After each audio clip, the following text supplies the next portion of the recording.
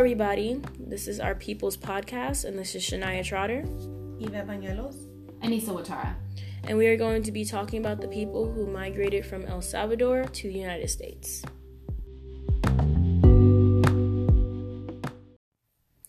El Salvador is one of the smallest countries in Central America, but yet it was the third most populated. So an article from migrationpolicy.org explains that a stagnant economy, high levels of crime and violence, natural disasters, and also the civil war that was happening in El Salvador around that time pushed growing numbers of people to migrate or seek asylum abroad, and that was mostly in the United States.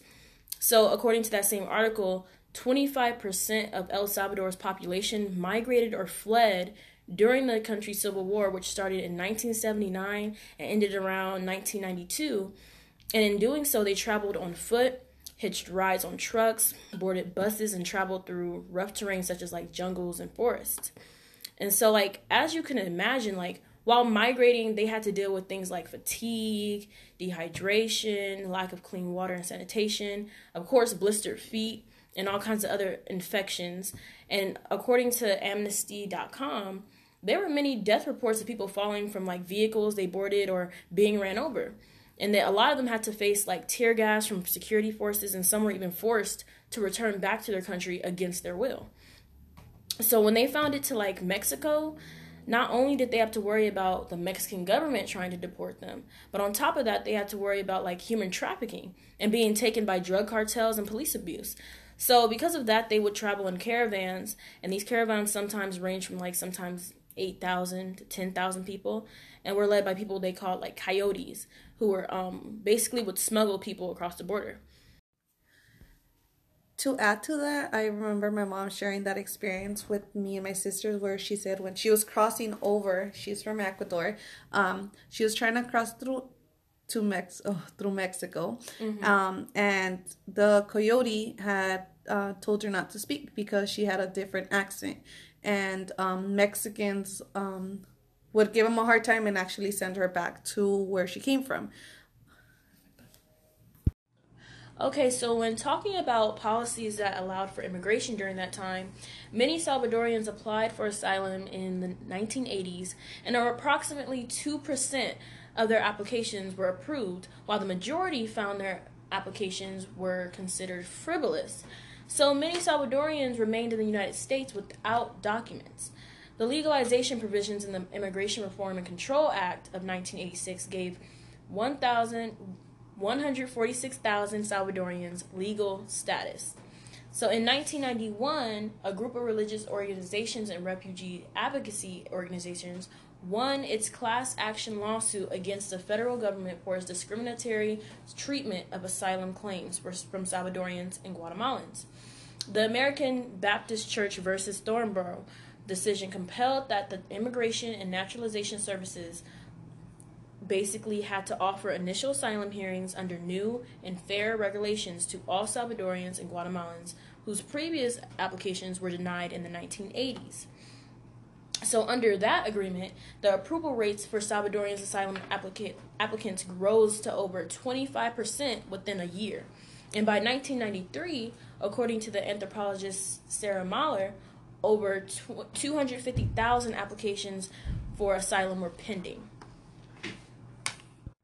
So when looking at how many people immigrated, according to migrationpolicy.org, it informs us that in 1960, the El Salvadoran population in the U.S. was 6,000, which increased to 95,000 in the 1980s and increased again to over 1 million people in 2016, making them the largest Central American immigrant group, according to the U.S. Census. So the Salvadorian diaspora numbers roughly over 2 million, including those born in the United States to Salvadorian parents. Where did folks immigrated? Salvadorians immigrated to LA and to Miami. How were members of your groups proceed? According to the Worldwide American University undergrad policy magazines from International and Public Affairs, to this date, Salvadorians are mostly labeled as economic immigrants, and those still face a great risk of deportation in the United States. Many come to the U.S. seeking protection from the threat or possible death back home, but this policy maker cites their illegal eligibility for asylum under the 1951 Refugee Convention. Where were the barriers to the immigration? According to Immigration Policy Institute's webpage, El Salvador is the smallest country in the Central America, yet the most densely populated, a stagnant economic, high levels of crimes and violence and naturally disasters have pushed growing numbers of people to migrate without authorizations, mostly in the United States. Salvadorians in the U.S. are among the hardest working immigrants. A lot of Salvadorian immigrants are concentrated in unskilled urban jobs that do not require English, according to everyculture.com. Many Salvadorians work in hotels, restaurant kitchens, laborers at building trades, and many work as unlicensed food street vendors. Although some Salvadorian Americans work in the lowest paying sectors of the American economy. Through the immigration process and other conditions of life in the U.S. has changed the Salvadorian community dynamics in a dramatic and at sometimes destructive way. The Salvadorian diaspora in the U.S. has established a few large and well-funded organizations like the Salvadorian American Leadership and Educational Fund, Christians for Peace in El Salvador, and Building New Hope. Most of the Salvadorian diaspora organizations are devoted to promoting economic development in El Salvador or advocating for migrants' rights or nonviolent solutions. And many of these groups are religiously affiliated. Salvadorian American parents generally fear that their children may stray too far in America's permissive society. Many young Salvadorian Americans have formed gangs, especially in LA, where the culture of Latino youth gangs has taken over. The status of the Salvadorians in the U.S. today would be that they are the largest Central American migrant group today, according to the U.S. Census Bureau. The vast majority of Salvadorians are in the labor force and working in construction, transportation, cleaning, and childcare. They are also very active in their communities. According to the migration policy, almost 30% participate in the neighborhood organizations, church, schools, and sport teams. So, when describing how the group may or not have assimilated to the dominant group in the United States, let's talk about some stereotypes. So, some negative stereotypes about Salvadorians are that they are angry, violent, dangerous, or that they come from poverty, or even that they are gang members. Right. Did you guys feel the same way, or did you find anything? I did. I found one that was by La Mara Salvatrucha, which is a really well-known gang. It's a popular gang that a lot of people know about. That's it's dangerous. But a lot of people do associate Salvadorians with them. It's MS-13, correct? Yeah. Yeah, yes. Which it's like not all Salvadorians are, involved in gangs. Another stereotype that I found was about the food, that they had pupusas. Only pupusas. Yes.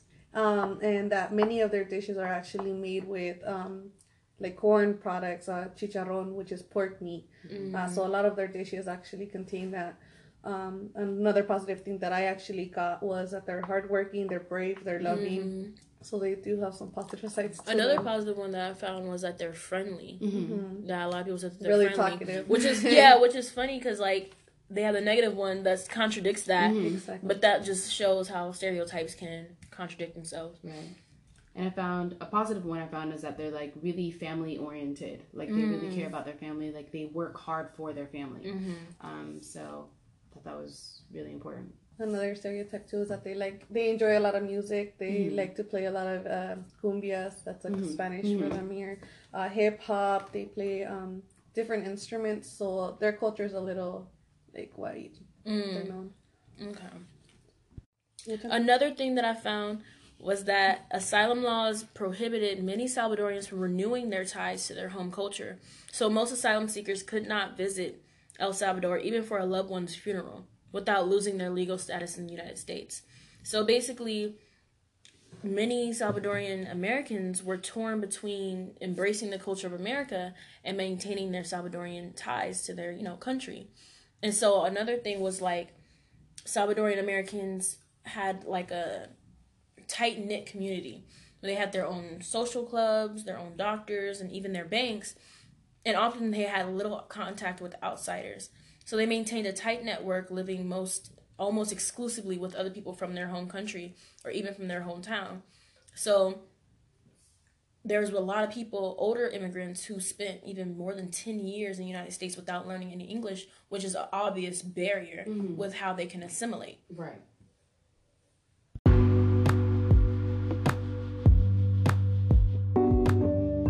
Thank you guys for listening. We're out. Bye.